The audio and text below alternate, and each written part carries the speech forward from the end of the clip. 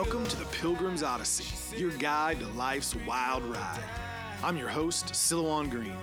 Every day we share incredible stories and valuable lessons on life and faith. Thanks for tuning in, and make sure to share this Odyssey with your friends and neighbors so all of us, together, can let our light shine. Welcome, friends. It is Wednesday. You are on the Pilgrim's Odyssey, and I am your host, Silouan. Great to be with you on this Wednesday. Hopefully your week is just going awesome. The weather here has been beautiful. We've been outside doing all those spring things to get ready for summer in the yard, in the woods. The kids going down to the creek, although it's not quite warm enough to be in the creek. Nothing like watching a little kid who wants to swim in the creek get in too soon and be shivering. And you go, "Are you okay?" "Oh, I'm fine." Great times. Great times. Great times because they take you away from this divisive world that we live in. And today, we're going to talk a little bit about living your faith in a world like the one we face every day, the one that we see in the media, heck, the one we see from some of our neighbors sometimes. What do you do in a divisive world, or speaking up for what you believe in might get you ridiculed, or worse?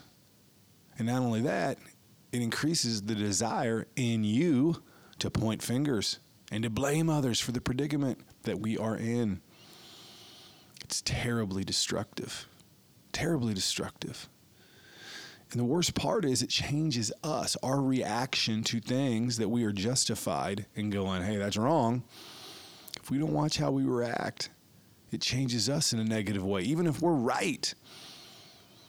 Even if we are right. And then, what do you do if you're there stuck in the middle and you want to help others? You want to help change others. You want to do so in a way that doesn't damage you. What do? You just keep your mouth shut? Well, maybe you do.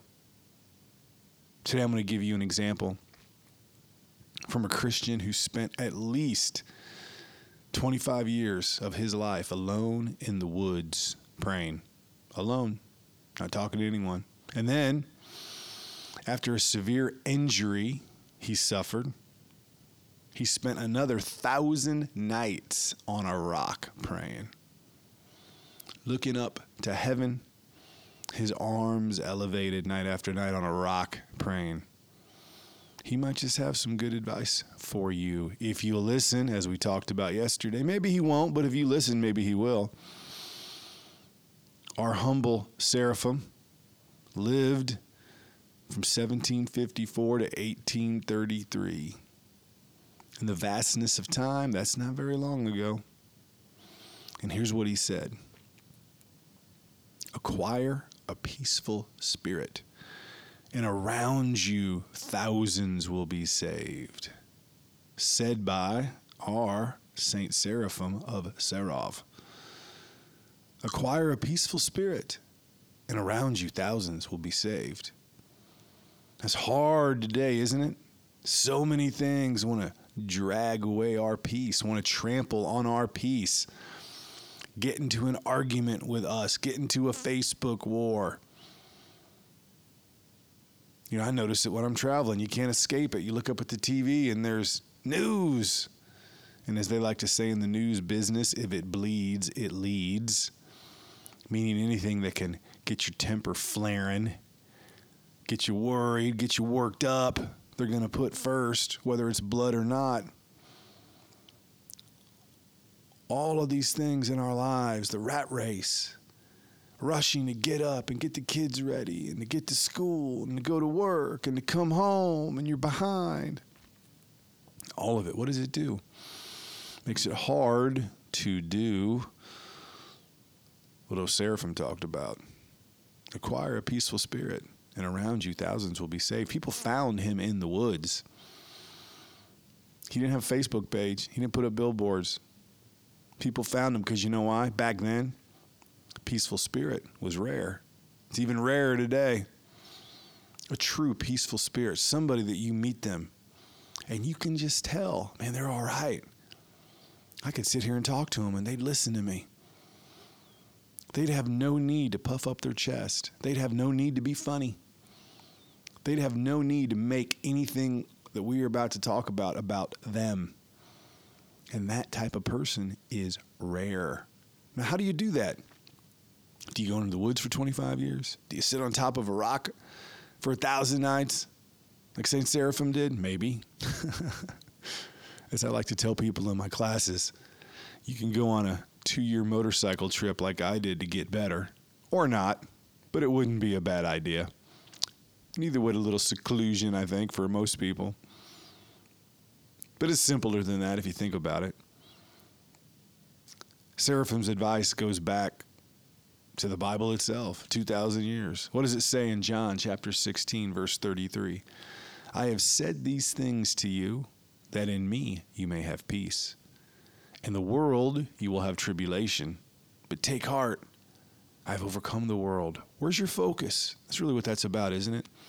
And at the end of the day, that's what a humble spirit's about, is where's your focus? When you're in the woods in a rock, you would think it'd be easy for your focus to be on God, but it might not. It might be on what am I going to eat. It might be on how am I going to survive? How am I going to get through this cold winter?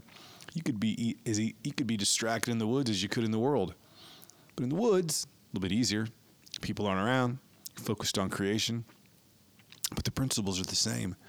Whether you live in New York City or the woods of Russia, or whether you live in a small town in Indiana, or you live in San Francisco on the bay, if you focus on your faith, if you focus on Christ and you live your life that way, ordered around that, you will find peace.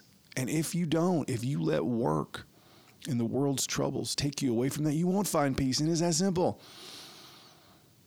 It can be so confusing. You know, you see so many different versions of Christianity and faith and different churches and people with different emphases and blah, blah, blah, blah, blah. And it can make it all confusing. What's this all about?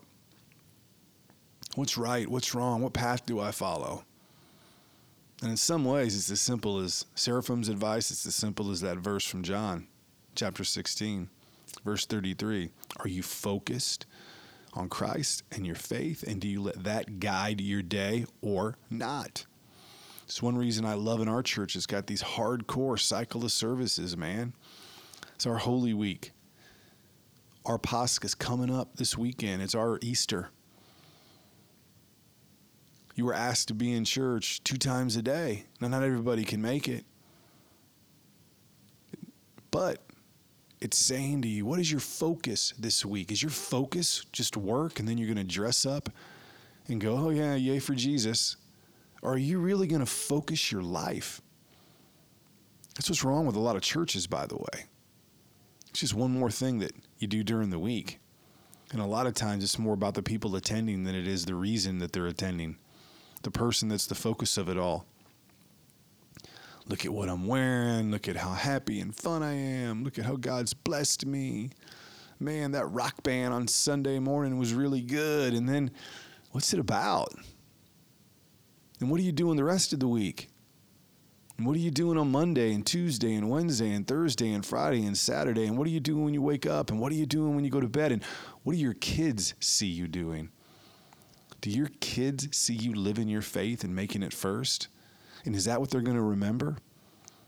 Because if they do, guess what? If you acquire a peaceful spirit, your kids will find themselves one day in a world where they don't have a peaceful spirit, and they might want what you had, and it might bring them back.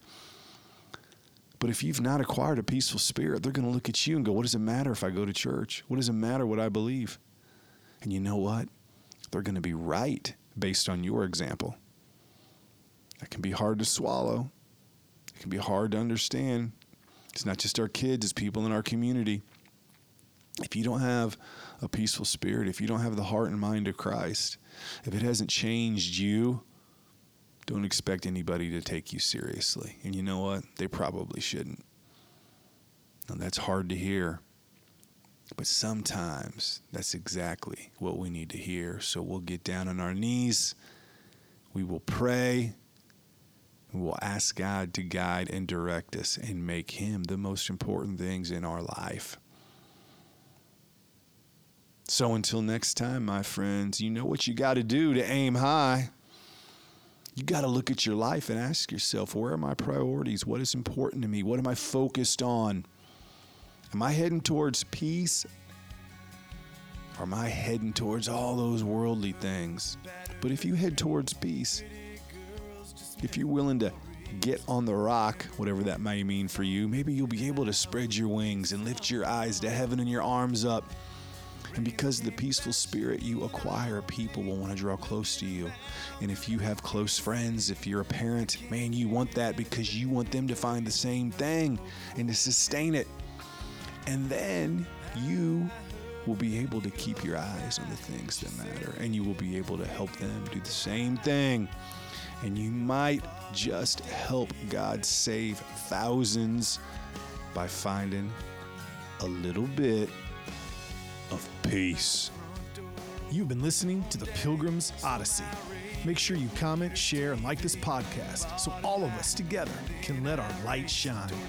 For books, videos, and more content from me, your host, please visit Silouan.com. That is Silouan, Silouan.com. Until your next visit on the Pilgrim's Odyssey, I'm your guide on life's wild ride, Silouan Green.